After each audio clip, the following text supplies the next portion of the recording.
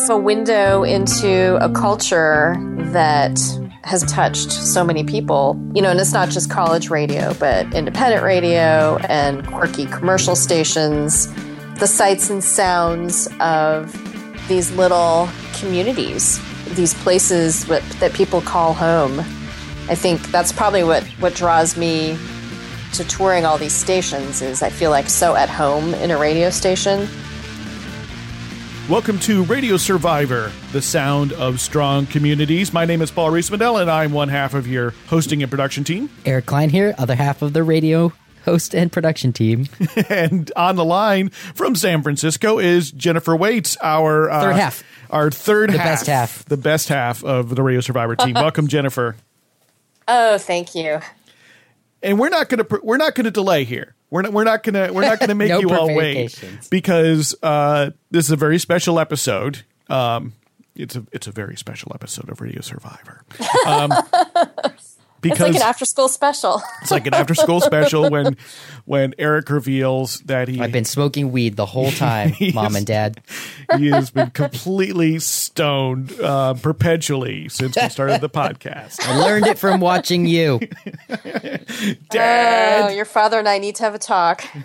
No, it's a very special episode because it's the 100th station tour that Jennifer is writing up for Radio Survivor. 100 radio stations Jennifer has visited, and not only just visited, but taken pictures, done interviews, and documented for all time, for posterity, beginning on her website, Spinning Indie, and now for Radio Survivor. And these are special radio stations. These aren't any old radio stations. These are the sorts of radio stations that are smaller and that are often not the most exciting radio station in any city or largest radio station in any city. And so that's why more often than not, the people that Jennifer contacts tell her, there's nothing here to see, to which Jennifer always has to explain to them how special and important their stations really are to her. College stations, community stations. And they are the most exciting station in the city. I have to make a correction there. Yeah. Right, because these are where you have often a staff of more than 3 people, which is what too many commercial stations look like now. Often dozens and dozens of volunteer programmers, and from students to senior citizens to all sorts of community members, faculty, who staff up these stations. And today you're revealing number 100 in your tour, and that station is... Oh my God, I've been keeping a secret for so long. I'm afraid to even utter the letters. Why did you choose this one as the 100th one? Maybe we could build up to that. Oh, yes. Well, when on our last podcast, we talked about number 50 and how that was sort of an epic project because I'd visited the station a few times and delved into the history.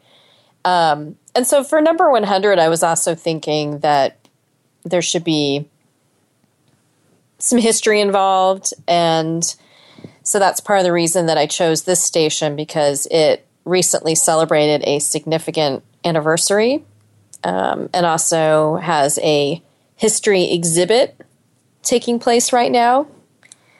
And with that said, do I reveal? Should I reveal? What is the anniversary? The 75th anniversary. 75 years on the air, this station. We'll narrow in. We'll sort of take the big zoom view. So this is on the East Coast, correct? You were on the East Coast tour. Yes. And you traveled there via train from what major city? Yes. I took the train from New York City. About how long did it take? To visit this station.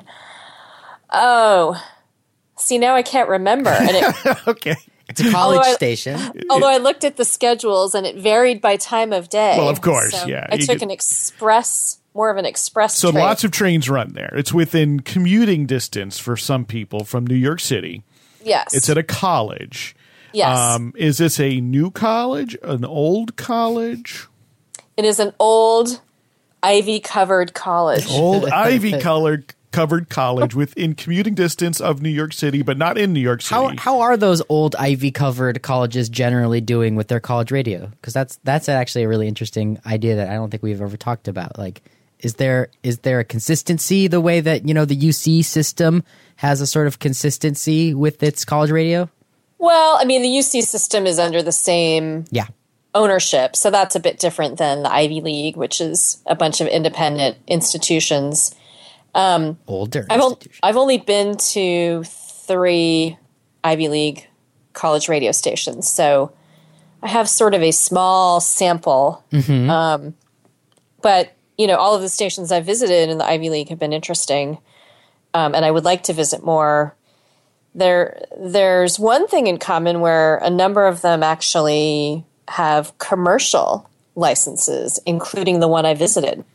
Aha. So they're not in the left end of the dial. They're north of 92 megahertz, which is perfectly appropriate. A nonprofit institution can own a commercial license, and they're not required to air commercials, although if they are north of 92, they may air commercials.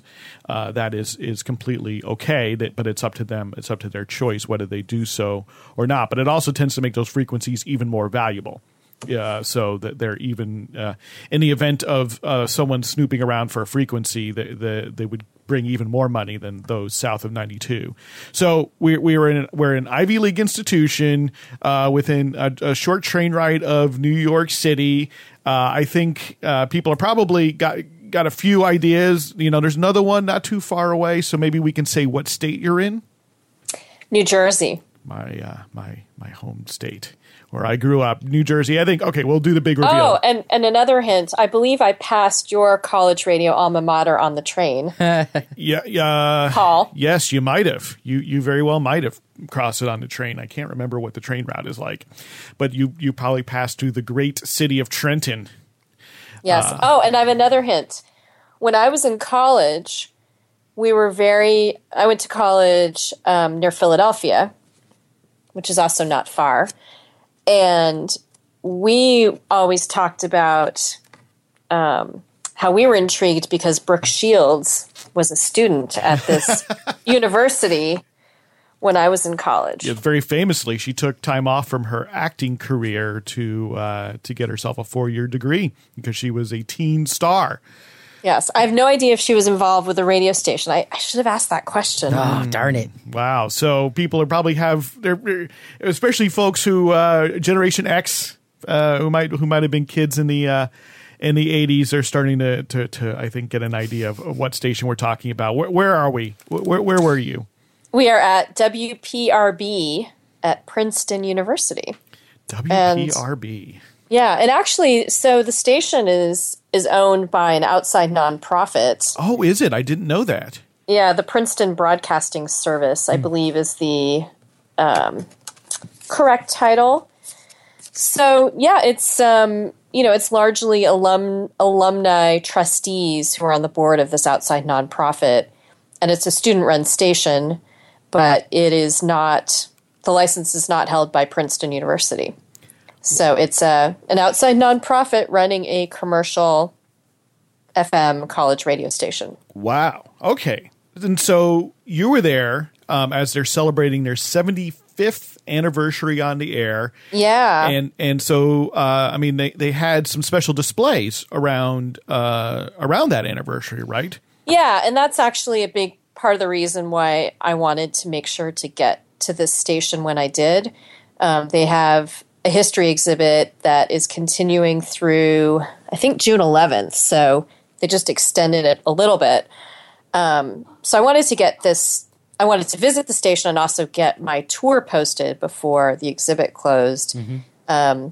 So there's an exhibit that the Princeton station's educational advisor, Mike Lupica, he actually toured me around the exhibit and the station. So he put together this exhibit with help from various folks, and it celebrates the 75 years of radio at Princeton, which started in a student's dorm room in 1940. In a dorm room? Was it on FM then, or was it AM? No. So in 1940, it was a carrier current, campus-only station. And so in that exhibit, was there anything really big there? There was.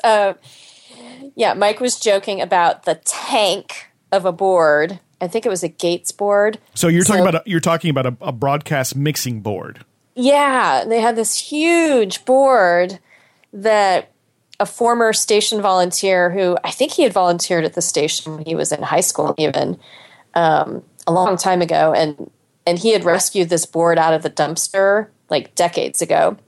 And apparently he came up to some folks from the station at a station event and told them that he had this board. And so they got the board for this exhibit. But it's just this humongous metal piece of equipment. I'm imagining like 1950s era electronics.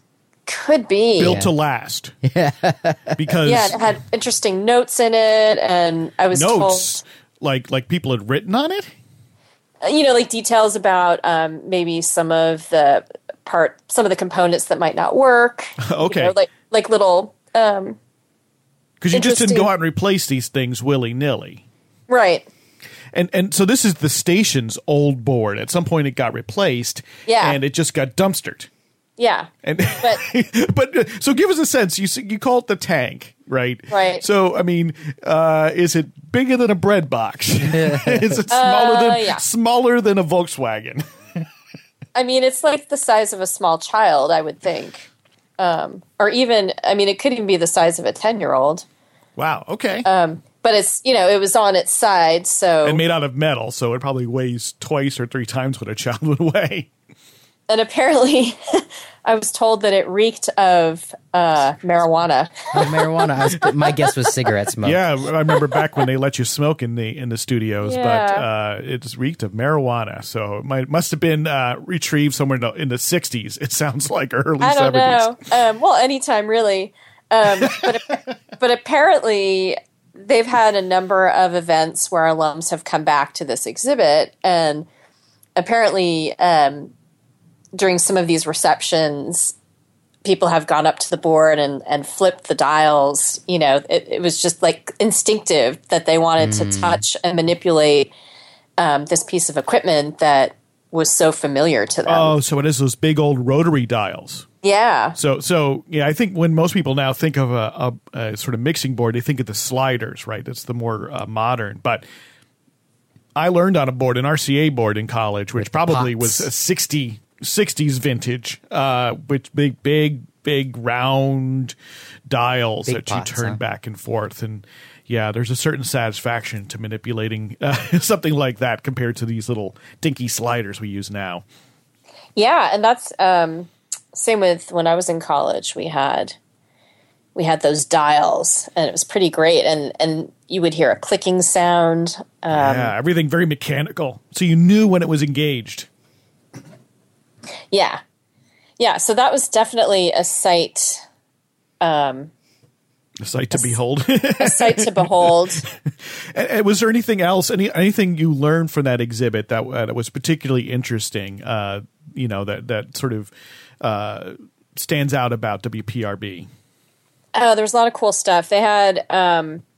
It wasn't necessarily arranged chronologically. They had sort of thematic exhibits. So, in some cases, they had albums from various eras. In one case, they had a bunch of promotional items, like an old So the original call letters, when it was a carrier current station, it was WPRU, and there was an old WPRU ashtray.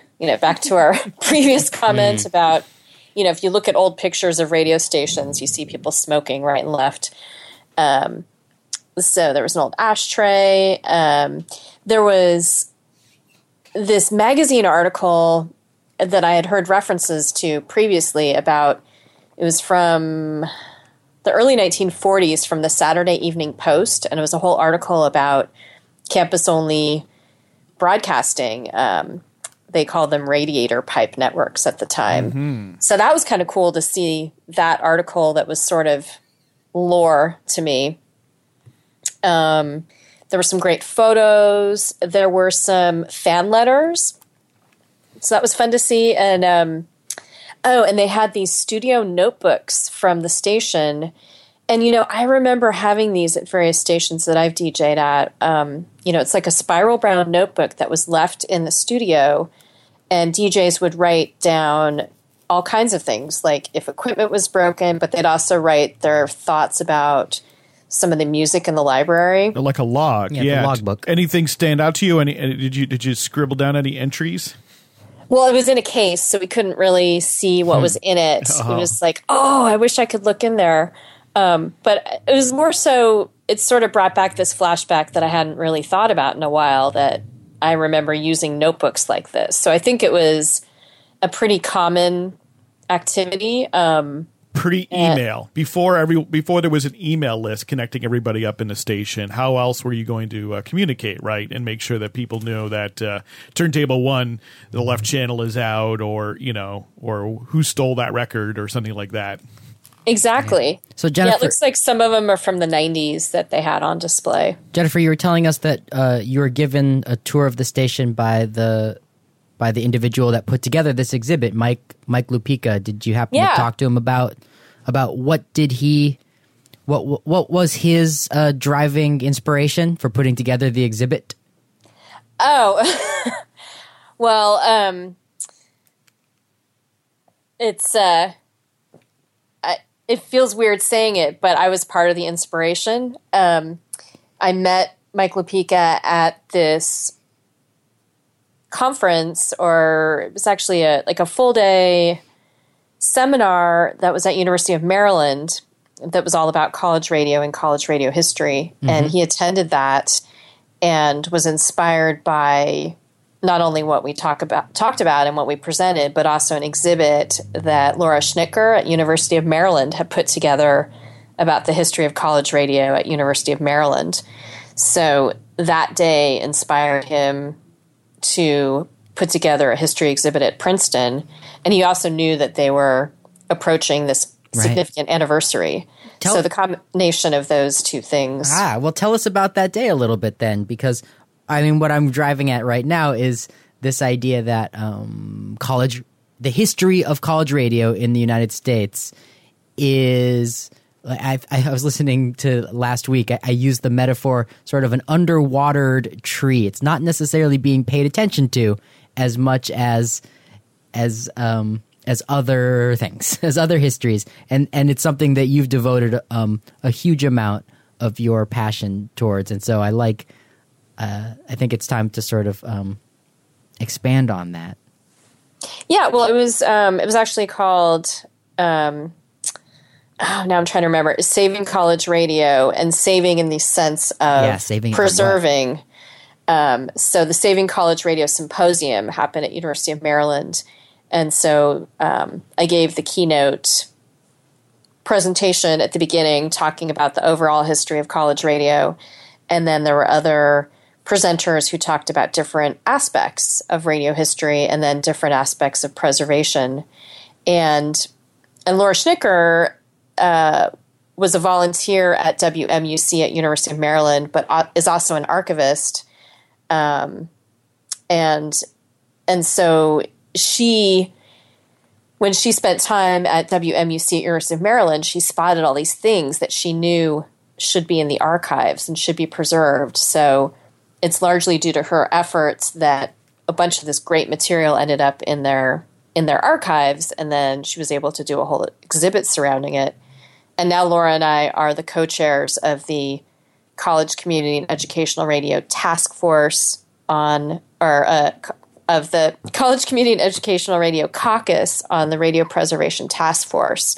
So there are a bunch of things that are sort of building, I guess. Every year there are more and more efforts where people are coming together focused on the history of college radio.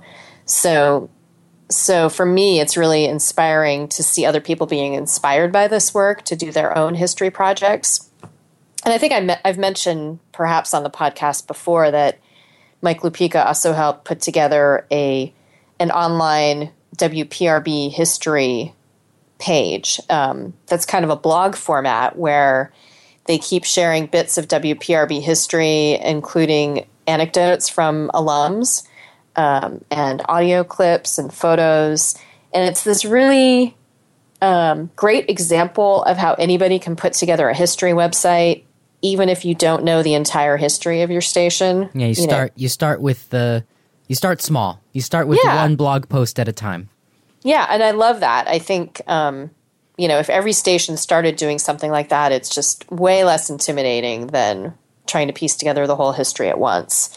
So yeah, it's it's gone great. viral. It sounds like what we have here is a situation where your sort of dogged enthusiasm and sharing it, right? Because that's the important part, is that you're not scribbling this into notebooks that you're now putting onto the shelf, right? These aren't pictures that are in your iPhoto library but that never get shared. You've been sharing them, and now you found like-minded folks like at the University of Maryland, which then bring other people into the fold who get inspired to go off and do the same thing. And somebody, I hope, is going to see this WPRB exhibit either there at Princeton University or is going to see the online exhibit and think, oh my gosh, I can start there. And a blog, right, I think sounds so much more doable, because you could just start with here's what we know, and then what tends to happen, and people crawl out of the woodwork and they go, right. Oh wait. Or they crawl out of the dumpster and go, wait, here's That's right. a several 100-pound thing. Right. Nobody cared about this when it was getting thrown away, but I love this radio station and I cared about it. Isn't it nice now that I can connect it to a community of people who care about the history of college radio and radio stations? Exactly. And so Jennifer, why did you choose WPRB to be number 100? Well, I mean, it's for all those reasons. I thought I wanted to have a station that had an interesting story, had an interesting history, and since it had just celebrated its 75th, I thought that would be cool. And the timing was right too, because I was getting, I'm pretty much writing these stations in order. So, as you visit them, because you don't have a master plan. I think we should sort of reveal this little part. You don't have like this massive grant or travel budget. You're not going on like a nationwide tour. You travel. And for all sorts of reasons, and then you look where you're going to be, and you figure out where the stations catch in can. some kind of radius. And so you were on the East Coast for the Radio Preservation Task Force Conference, and I think, and then you were looking around in various places in the East Coast that you could visit. So this was lucky that this came up in that order. And it was it was on my radar. I mean, last fall, I was sort of mapping out where I was with my tours, and then I kind of knew an idea of what my travel plans might be in the beginning part of the year. So I think, a few months ahead of time, I was thinking this is probably going to be 100, and that's probably going to work out. So there's a little bit of strategizing. I mean, it actually takes quite a bit of logistical work for me to figure out how to see as many stations as I do in a very compact period of time. So there is some strategy behind it. Of course. And in fact, on that trip, I ended up getting waylaid by a freak medical emergency. So I missed touring 3 stations that I had planned to visit. So we're really, really lucky that you made it to WPRB. I know. Before I was sidelined. Yeah, I think days later I was in the ER. So WPRB is a station I know. So you alluded to it earlier that I went to college in Trenton, New Jersey, at a school formerly called Trenton State College, now called the College of New Jersey. And my introduction to college radio was WTSR. Which at 91.3 FM, still on the air, 1,500 watts, which puts it fairly high in terms of wattage, in terms of college radio stations in New Jersey, in part because it's such a crowded metroplex between Philadelphia and New York City. And we had always a cordial relationship with WPRB. I mean, nothing formal. But, I know that sometimes the music directors would talk to each other between the two stations. And it was not uncommon that if you were staying the summer in Trenton and you were someone at WTSR, often you would take shifts at WPRB. Oh, cool. Because Trenton State tended to pull mostly from students in New Jersey or kind of the Pennsylvania, New York, Delaware area. Princeton, being a Ivy League private school, tended to pull students from all over the country, if not all over the world. And so many more students left during the summer. And so many more kids who did radio at WTSR were around during the summer, and they would help out. I never did, but I knew many people who did. And I was a listener. I was a listener to WPRB. Trenton and Princeton are very close, and so we'd often go to Princeton because they had a couple of good music clubs, a really great record store called the Princeton Record Exchange, restaurants, bookstores, things like Wonder that. how they're doing today. And they're still there. Okay, good. They're still there. I went there. That was part of my tour, actually. Oh, okay, great. Yeah, it's. I saw the history exhibit, and then we went and saw Princeton Record Exchange and had lunch. Yeah, and then went back and saw the station. Wow. Record stores in urban areas are probably more rare now than radio stations, the non-commercial. Well, radio actually, stations. no, you were wrong. The number of record stores has actually gone up. Oh, good. I just saw a sad article about a beloved. Other music in New York City. Yeah. So I think it's what places, urban areas where there's skyrocketing rents. That's not everywhere. It's not everywhere, actually. It's just everywhere. Not everywhere is Portland or San Francisco, Eric. I hate to tell you. But not even everywhere is everywhere I've ever lived. Yeah. Well, even in San Francisco, we have some new record stores that are new within the past year. So Yeah. Oh, good. Same thing here in Portland.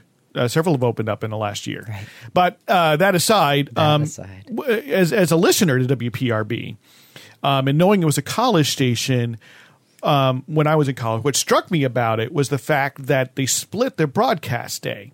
And so part of the day is classical and jazz. And so if I tried to listen during the morning, at the time I didn't particularly care for either of those genres. I was disappointed. It wasn't anything I wanted to listen to.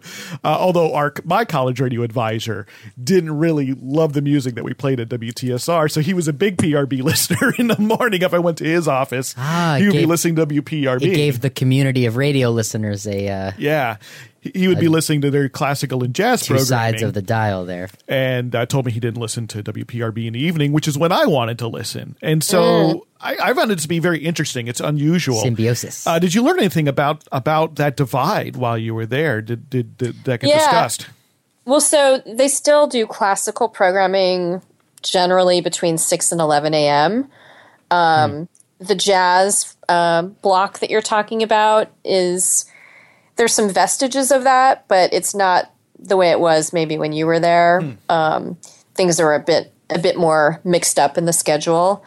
But yeah, apparently, those were sort of the heritage blocks of programming at the station, which, is not unusual. I've been to other stations that have had blocks of classical or jazz. And even in college radio, classical has a long history. It was often billed as like radio to study by. But it sounds like the classical programming is pretty diverse at WPRB. And so, DJs are playing some more out there stuff. I was shown a part of the library called Arcana, which was the name of a show that used to air on WPRB that's like more experimental, contemporary composers, more difficult listening. So there's been more of that sort of transition with the classical programming. And also a lot of DJs throughout the schedule are playing classical here and there. So it's much more, there's this freeform ethos to the station. So there are plenty of shows where you can hear all kinds of music across a variety of genres. But you'll hear classical of some sort in the morning. That's interesting. And this sounds like the kind of classical station that Matthew Lassar, our colleague at Radio Survivor, would like. Yes. He often writes critically about how, classical radio just plays the hits, so to speak. It's a lot of Beethoven, Brahms, and Bach and Mozart. Look for his hybrid highbrow, because he talks about how, it's sort of a moribund format. It's just, and often not only do they not only play the hits, but they often only play like the most well-known movement from well-known things, and he loves to see when stations experiment. And it sounds like that even the classical programming, then, even if it is sort of bounded to what we call classical music. It's sort of freeform in its ethos. It's not, we have to wedge in Beethoven's Fifth every third day or something like that. Yeah, it sounds like there's a lot of freedom in the classical programming. And that's unusual. That seems unusual to me, because it seems that when I've encountered classical programming, even on sort of college stations where it's a block, like a heavy block, as opposed to like they just have one classical show, it tends to be much, much tighter. Whether it's, I don't know whether it's just the DJs sort of giving the people what they want, or whether it's because of other sorts of rules. It seems not to be as broad as it seems to be at PRB. Yeah, it'd be interesting to learn more about that. The Harvard station, they also do some pretty adventurous classical music programming, which I pointed out to our Matthew Lazar as well, because I know, he's always on the lookout for interesting classical stations. And there's relative peace there. So I think sometimes I've seen in stations that divide up their programming day. Sometimes there's a little bit of tension there. Often sometimes the freeform rock kids would like to have more time, and sort of the people doing classical music feel like they need to guard their boundary and not lose any time. Do you get a sense that it's a pretty happy state of affairs there at PRB? It seems like it. I met a lot of DJs when I was there, and they were pointing out, we spent some time in the record library, and they were pointing out all kinds of things from the classical section to, rock records. Were these student DJs you were talking to mostly? Yeah. Do they have community volunteers? Yeah, they do. It's a real mixture there. But I think everybody I met was a student, actually. Which is pretty cool. And a lot of them were student leaders at the station. So I met the programming director and a couple of the music directors, as well as some DJs. So even with this bringing community volunteers, I'm going to guess probably a lot of the classical programming is done by community volunteers. I don't know if that's right. I'm not sure. There was a student when I was there who was talking to me about the classical library. So there were certainly students who were into it. That's very cool. So, but it sounds like nevertheless it's student run.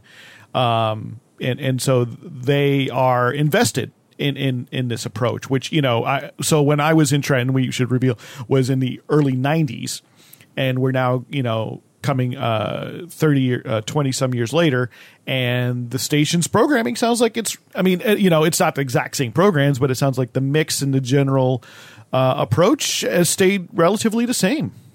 Yeah, Mike said that the station has gotten more freeform over the last few years, and there's more encouragement to play a variety of genres. So although there are some specialty shows, there are a lot of shows where you're going to hear a variety of things. And even when I was there, I was hanging out in the studio, and the DJ on the air was playing electronic music and international music, just like a wide variety of stuff. And actually, it was very familiar to me. It seemed very much like KFJC, where I DJ. Mm-hmm. At Foothills College in California. Foothill, singular. Oh, Foothill. I'm sorry. Foothill College in California. And so it's a commercial frequency. Is it 103.3 FM? Do I remember that correctly? Wow. Yes, 103.3. I can remember phone numbers. I can remember frequencies and call letters, but I can remember nothing else. Just ask my wife. And so do they air commercials? I don't remember. I don't know. I don't think they do, actually. They can if they want to, but, they do on-air fundraisers. Okay.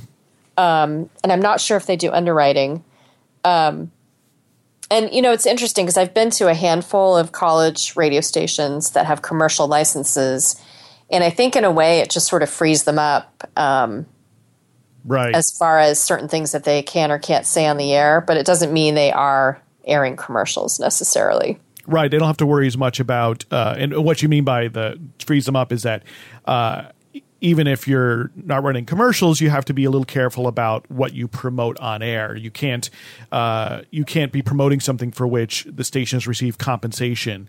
Right. Even if it's not a strict commercial, that it sounds like a 30-second commercial, whereas commercial stations have no such restrictions. Yeah. And I didn't hear any commercials when I was there. So. Yeah, I don't remember there being any, but things can change, and you never know what's going to happen. So, is there anything else at WPRB that really stood out to you that was interesting or a little different, or makes it sort of stand out compared to other college stations? Well, I mean, the fact that they have a commercial license is pretty interesting. They had a great record library. It was really fun poking around in there. I was there right before they were about to do a vinyl-only week. And so they were very excited about that, and they were going to unplug the CD players. So it was going to be by force. You will play vinyl. And the students were really enthusiastic. And it sounds like they have a new mandate where new DJs can't play digital music, I think, from their collections the first semester maybe that they're on the air. They have to get used to old DJ techniques before they go. They have to learn how to use CDs and vinyl probably from the collection there at the station. How's the library? Do they have a nice a vinyl? Yeah, they've got a big library. And even so, I was talking to DJs where that policy wasn't in place when they started. And they said, people would just fall back on stuff that they knew and wouldn't get to know the library. Right. So they were actually very strongly promoting the new system, which I thought was interesting. So getting new people to learn how to dig through a shelf, which is I guess now a little bit like a card catalog from my youth. It's a little bit obsolete, but there's something tactile. I think it's intimidating for people who, younger people, the way age, they organize music and think about music. It's more virtual. Sort by name. I like this. So it's intimidating for them to look at, a room full of records or CDs. I like this approach because I think for so many college and community stations, one of the barriers for new people getting involved, right, is that they want to play things they know. And often that is like pop music or maybe even more sort of commercial, well-known so-called indie rock. And that often is the music that the college or community station wants to sort of steer away from, right? Because they're looking to promote artists who are lesser known and genres that are lesser known. And sometimes that can be affected in a way that's a little bit exclusionary. You can get told that your music taste sucks. And certainly when I was in college, right, someone would come in with their own CDs because we didn't have iPods or MP3s or anything like that, and play that stuff. And it seems reminds me also, it can get into a bit of a diversity problem. Right. Everything starts to sound the same. Yeah. And I like this approach of saying, well, no, your first semester, like not making an outright ban, right? But your first semester, when you're first getting on air, that you have to pull from the library and saying you won't use find something you like in there. In the library, because it's probably likely that a very small minority of the new students coming in have CDs or vinyl. I suspect some of them do. Right, because they go to shows or vinyl is now going up in sales, so I'm sure some do, but probably the majority, or maybe a lot of them, never just don't carry it to college for their first semester because it's too much to tote around, and they probably don't have turntables in their dorm rooms. I like this because it's a bit more. Right, it's a bit more. It opens up a world rather than closes a door. So I really like hearing that, and I love hearing that they're going to do this. They did a vinyl only week at that point and unplugged the CD I know players. It was great. And I'm just thinking about some other things I saw that were kind of fun. In the studio, there was a cross stitch, and this is actually the second time I've seen a cross stitch at a radio station. And it said, "Home is where the transmitter is." Mm-hmm. Yes. It had a lovely little cross stitch. Did you get a photo of that? I did. Yeah, it's in my report that's going to go up today. So, right. So as you listen, so folks who are listening can go to radiosurvivor.com. It'll be right on the front page. It'll be photos of all this stuff, right. As well as Jennifer's write-up. Links to the WPRB history website, which is, I've been flipping through it, and it looks that's a hole that I'm looking forward to falling down because Yeah. Oh, it's organized it's by great. decade. And Wow. so you could look at the 90s, you could look at the 80s, you can look at the 50s. I'm going to go look at the 90s because, Yeah. we're all just Yep. self-interested, and I want to see what was going on there when Yep. I was a listener down the road in Trenton. It's quite an amazing Yeah, there's some great site. stories on there, and they have a lot of cool stuff yet to be processed. Yeah. And when I was there, I also saw a big old wall full of reel-to-reel tapes that they're working on digitizing, Wow. including Princeton. some. Good job, Princeton. I know, including some that were from a student's radio documentary about Woodstock. So, like, he went there with a tape recorder and tape recorded interviews with people at Woodstock. Very cool. So, yeah, there's a lot. That's going to be quite an amazing project when it's finished. Even when it's halfway done, it'll be an amazing project. Yeah. So, Jennifer, I want to sort of step back a little bit here as we've hit number 100. And a couple episodes ago, number 98, we talked a little bit about, why you do these tours and a little bit about the run up here to number 100. But I wanted to talk a little bit about seeing so many radio stations because there's a very few people who've been to so many radio unique stations. privilege. And, in particular, there's probably even fewer who have been to so many college and community stations, right? Right. Maybe there's a couple people, maybe who have worked with like the National Federation of Community Broadcasters, or maybe people who work for like College Broadcasters Inc., who've gone around and helped out a lot of stations over the years. But I'm going to guess we could Touring bands also. I always touring think about bands, touring but they probably bands. haven't been to 100, right? go. Even any given band probably hasn't been to 100. So the number of people who've been to 100 stations, we could probably fit in one room, maybe even in the podcast studio here. So Certainly nobody has written about this many stations. no, not at all. I know. I really think it's like time to kickstart a book out of this, a great big coffee table book. But Yes, I am quite interested in a book deal. So if anyone has any needs on agents or we publishers, just kickstart it. Okay, I think I can short circuit Paul's question. Pitch the book. pitch the book. Yeah, let's hear it. I know it's hard. There's so many books, but yeah, I mean, the book so far would be about the 100 stations I've visited already. But why? But the pitch here, right? So to pitch it to me, right? Pretend I own a bookstore, right? And so you're going to want me to carry this book, put it on a shelf, or better yet, put it on an end cap, put it on a display, right?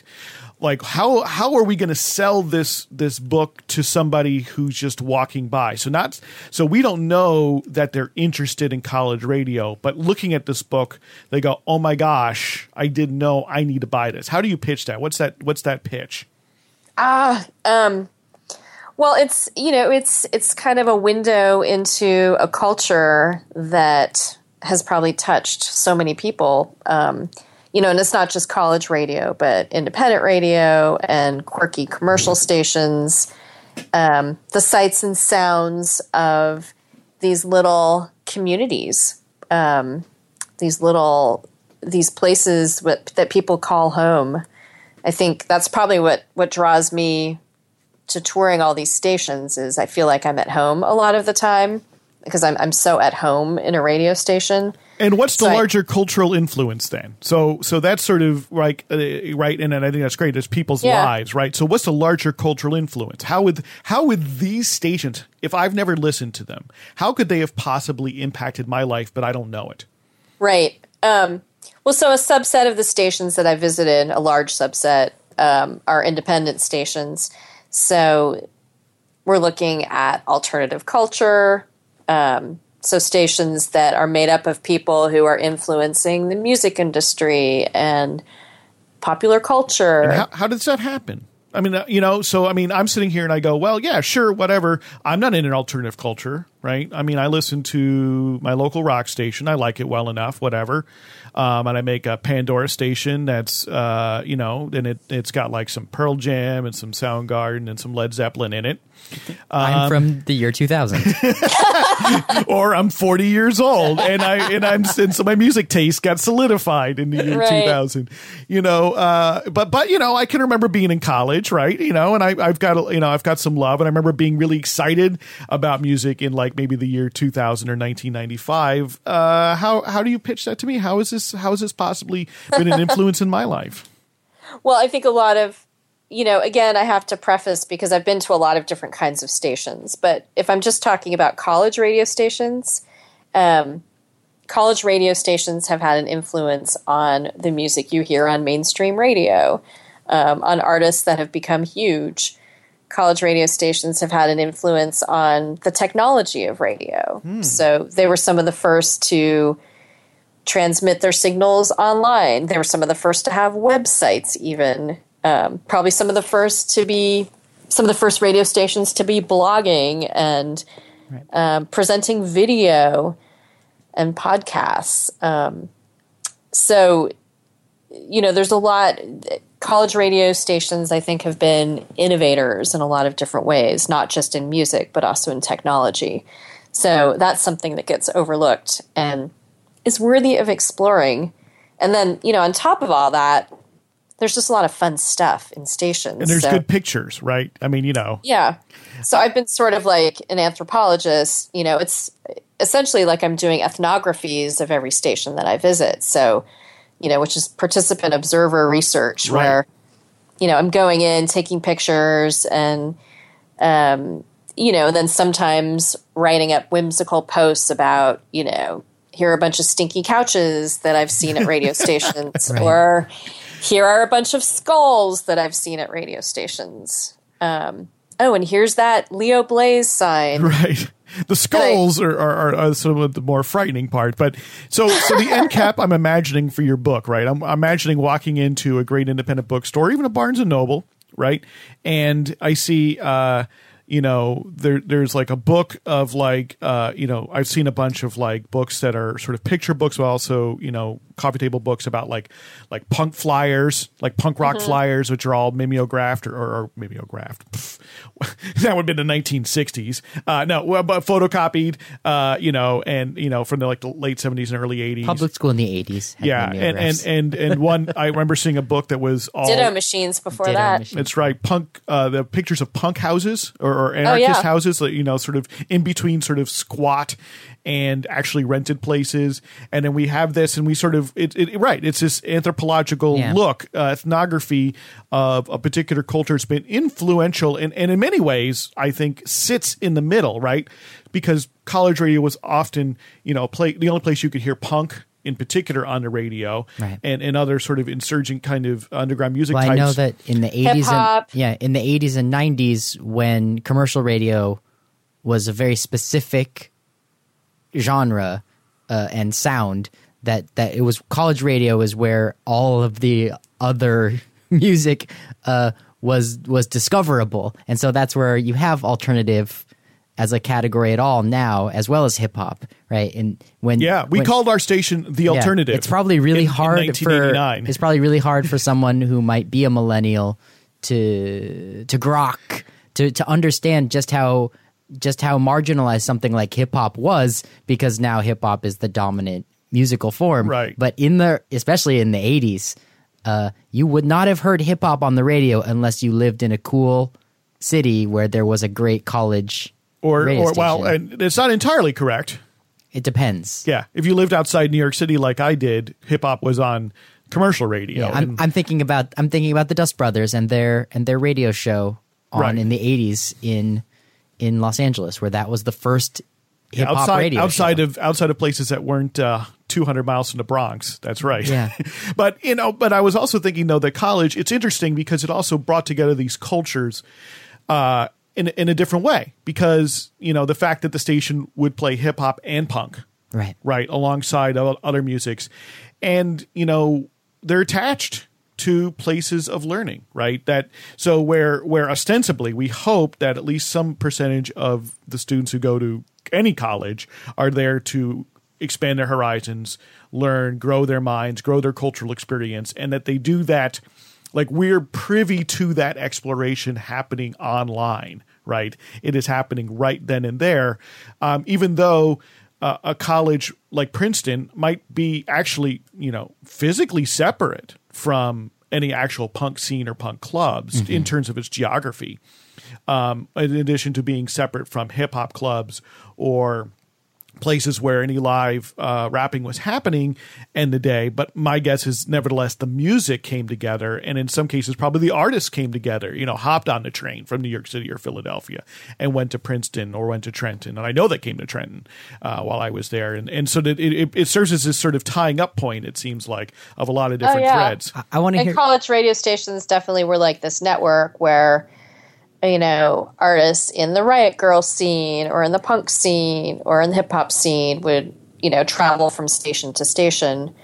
And, this is before we had things like, the internet or international, websites that brought together music from all over the country. So it was just much more grassroots. Right. There was a zine that was published regularly in the 80s and 90s called Book Your Own Effing Life. And it was a guide for, independent bands to how they could book their tours across the country. They didn't use the word effing, did they? I used the word effing. Yeah, okay, yes. just checking.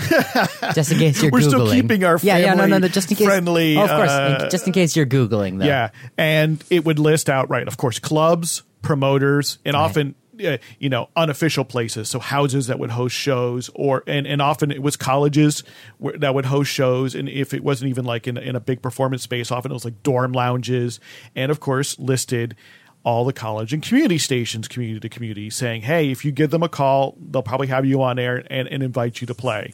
And right, because there was no great internet list, so it was this in-print thing that you could order out of the back of Maximum Rock and Roll or other magazines or zines as your guide. And college radio was such a foundation to all of that, and continues to be, right? It hasn't passed, even if the means for finding all of this has changed. So yeah, it's still very influential. So I got one last sort of question here, Jennifer. And that is, so looking back now to before you started, and you started this 2008. 2008, so 8 years ago is when you started doing this. Are there any assumptions that you had about college radio, or maybe firmly held opinions about it, that now have been sort of debunked, and if not debunked, at least greatly modified as a result of this experience? Well, first, I wanted to give just a few stats because we're mainly talking about college radio, but I just want to give a few stats about the stations I toured. Sure.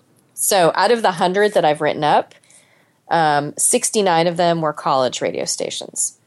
So the majority, and 66 of those were in the United States. And then I also visited 7 radio stations that were on high school campuses. Maybe 6 of those could really be characterized as a high school radio station. And then 3 commercial radio stations that were not affiliated with colleges. And then 19 stations that I would say are community or public radio stations. And that includes some stations that are online only as well. That also includes some LPFM stations. And then 1 religious radio station. And then 2 stations that aren't really stations, actually. So I visited NPR headquarters. That's one of the 100. And NPR does not own any radio stations. Mm-hmm. But I included that in my tour. And then I also visited a pop-up radio station that was run by the Red Bull, is it Red Bull Music Academy? Yes. They had a pop-up station in San Francisco. So I wasn't quite sure how to categorize that.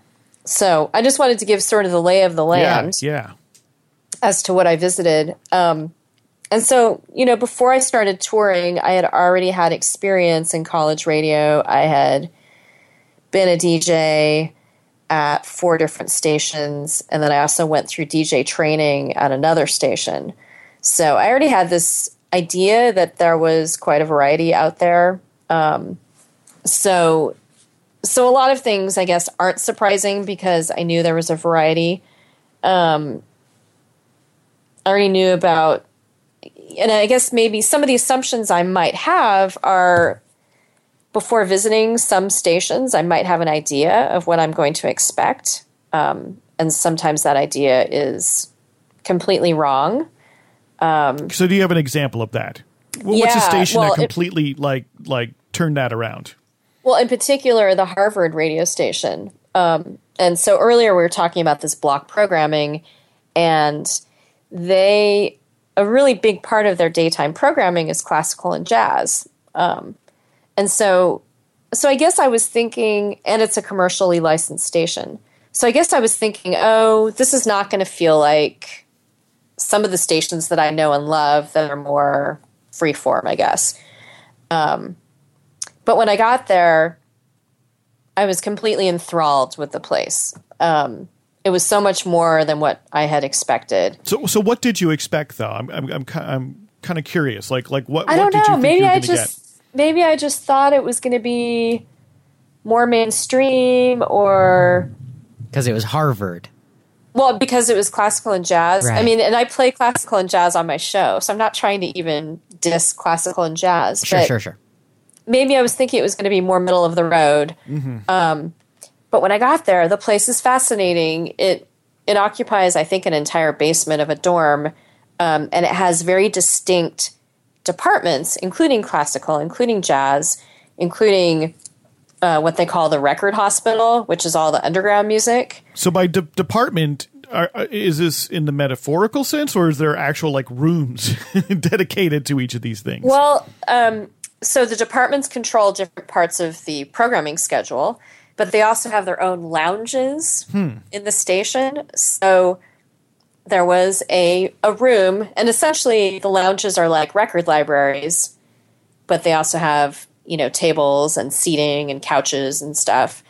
So there was the classical lounge that was, it pretty much looked like a library, like a college library, as opposed to a record library. It was very orderly, had some listening stations, lots of vinyl, very pristine looking, and some tables. Were there people there in smoking jackets?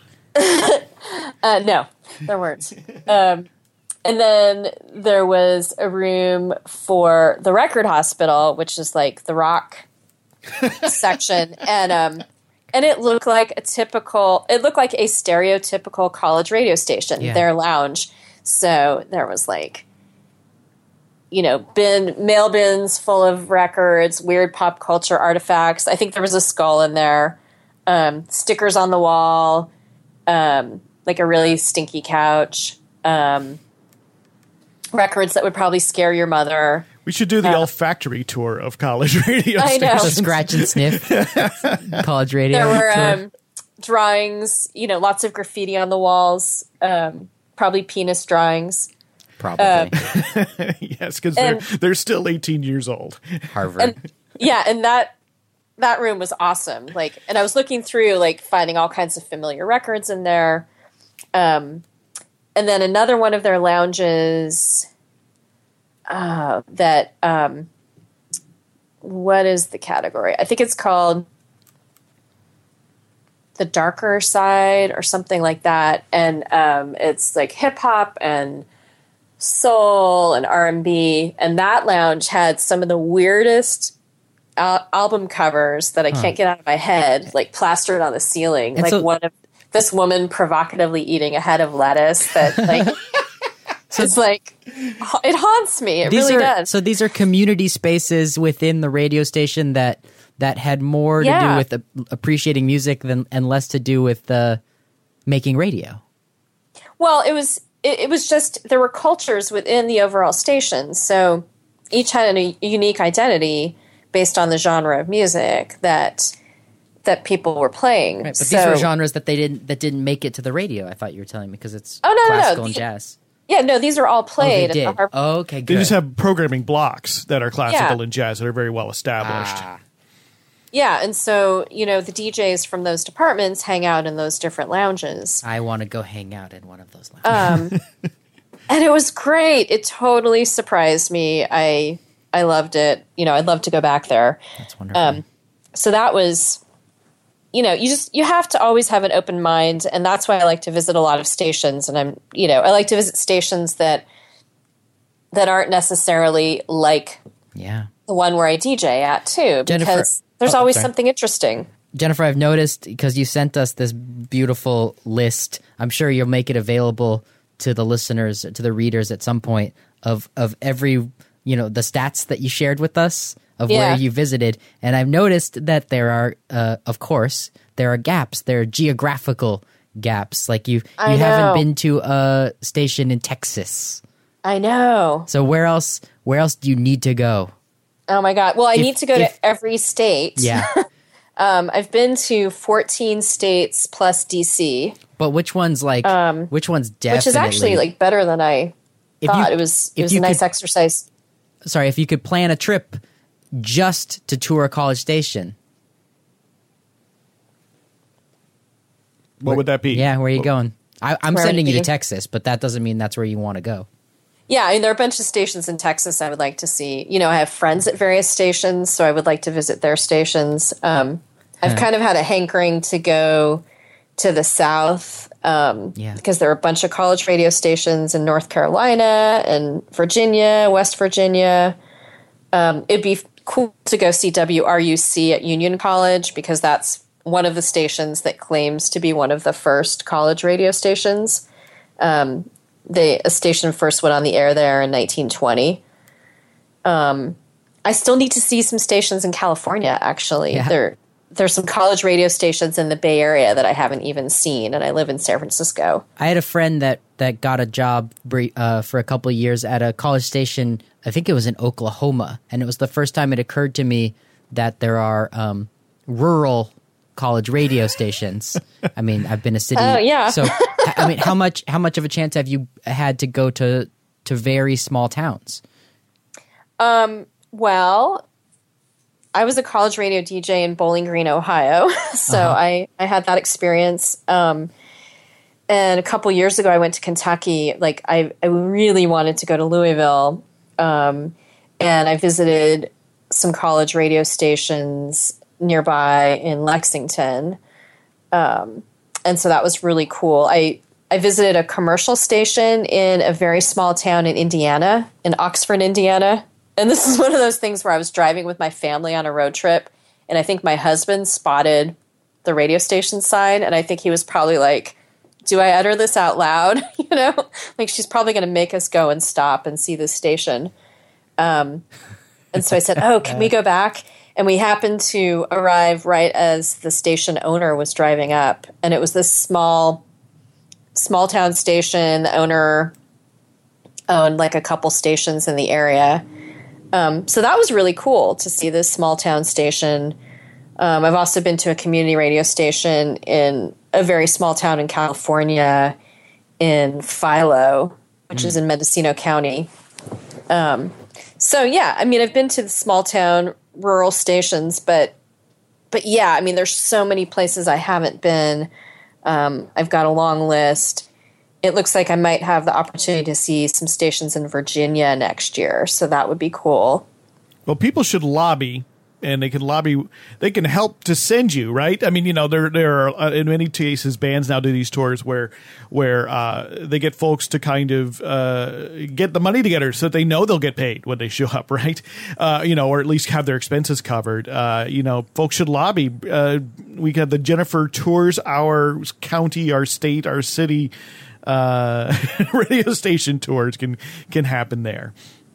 I know that would be great, and I definitely get suggestions all the time.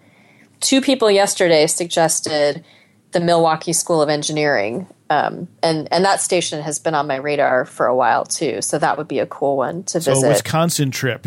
Could be there, and there are amazing stations in Minneapolis and all around Minnesota. It's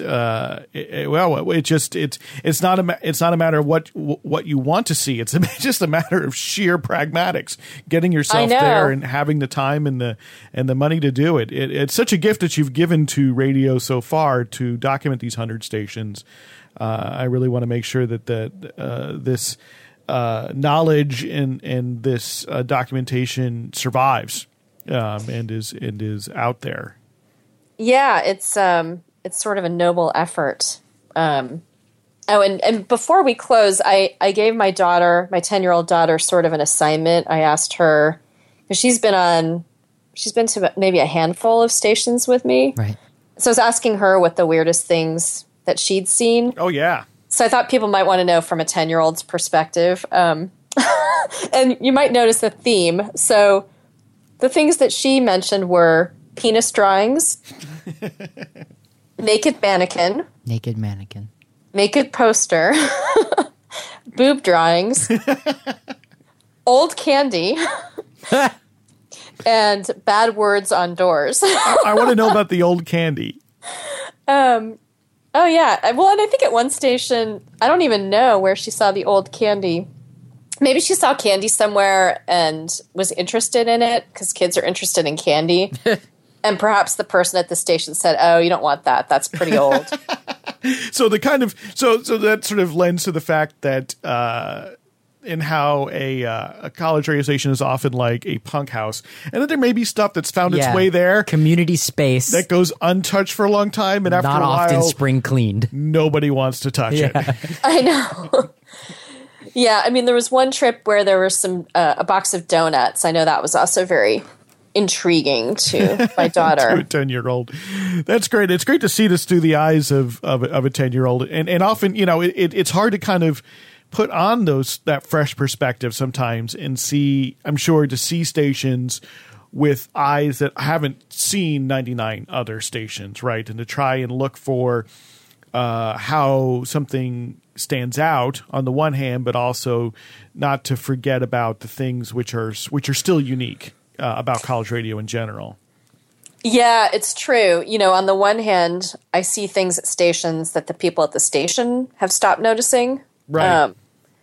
But then, the global things, I don't really give it a second thought. Although sometimes it's like a checklist that I have in my head, like, okay, do they have that Leo Blaze sign? I'm kind of looking for the handmade silver sign with the call letters. And actually, I tallied it up. I think I've seen 20 or more Leo Blaze signs. He was very productive during that period. Pretty amazing. Yeah, because they're all handmade, cut out of cardboard in 3D. Yeah, that's pretty awesome. Oh, and something else that came up this week, people were talking about college radio mascots. Do stations have mascots? And I've seen a few at Radio K at University of Minnesota. They actually had a costume that was like this fuzzy pale blue K. And the guy touring me around actually put on the costume to show me. Yeah, how did that smell? It didn't smell. It was okay, good. We're not going to make a scratch and sniff version of Radio K's mascot. I know. Today. It had white little gloves, like band gloves. If that mascot could talk. It's pretty awesome. And then at the Wizard, WZRD, at in Chicago. Northeastern Illinois University in Chicago, they have this, it actually looks pretty stinky. They have this wizard kind of stuffed thing that anytime there's a visitor, like a visiting band, they have to take a picture with this really weird-looking wizard. And when you were at WEFT in Champaign-Urbana, did we show you Wefty? I don't know. I don't remember that. So, and maybe it's disintegrated, but Wefty is a big paper mache and cardboard old-timey radio, but with arms and legs. Right? Oh, that sounds familiar. Yeah, it was probably shoved up on top of something because it had to be out of the way. It was sort of a built-in studio, and at least at the time, going back, I haven't been there in about 5-6 years, up on top. And one year, I should go dig out these photos if I can. Around 1995, we always participated in the local 4th of July parade, and we made Wefty's costumes. So there's at least 6 of us who made them out of foam, kind of like you might use to underneath a carpet, and spray paint them brown and arms and legs and our heads pointing out. Of course, that day it was about 95 degrees and about 80% humidity. But it was terrible. But we have these pictures of us all dressed as Wefties. Unfortunately, wow, they all, whatever paint and glue we used was not good for the foam, and they didn't last a year. They all disintegrated, so there was no one could go as Wefty. I think my one friend had one he managed to preserve one somehow, and he went the next year, but we never. I'm not sure that Wefty has been animated as an actual mascot like Radio K. like the K of Radio K has, but I hadn't thought about radio station mascots in that way before. So that's wonderful. Yeah, I'm going to have to look back at my tour report from WEF to see. That also reminds me, WLOY at Loyola in Baltimore, they participate in some Baltimore parade every year, and they do like an elaborate float. So it's amazing the creativity at college radio stations and community radio stations. That's great. Well, Jennifer, I'm going to put in a real quick pitch that, for folks to help us continue to do all this sort of work.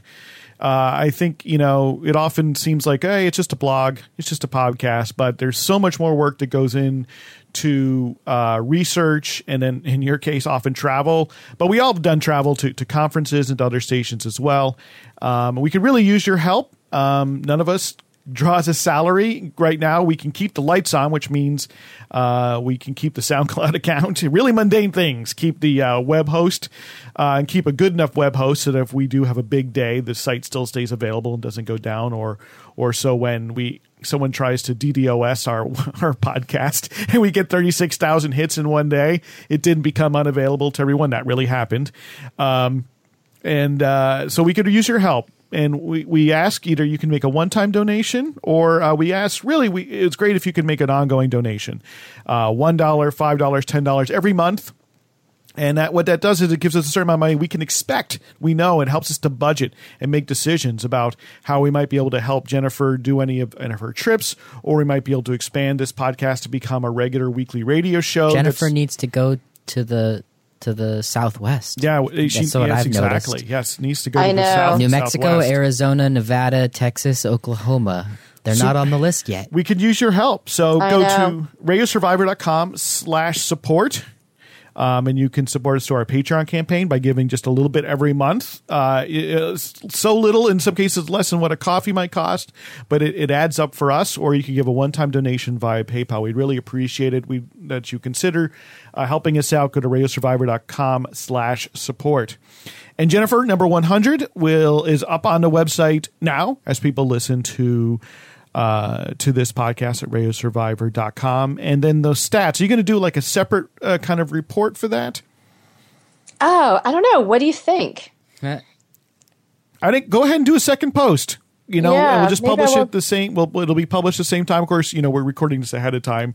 That's how the magic happens, so that it all can be published at the same time. I found the list fascinating. Yeah, so, I think that's right. Share I'll do some sort of report. There's a lot that we didn't talk about that's in my little private report. It was a good exercise, and I still have a bunch of stations yet to write up. Right. So 100 is not the end.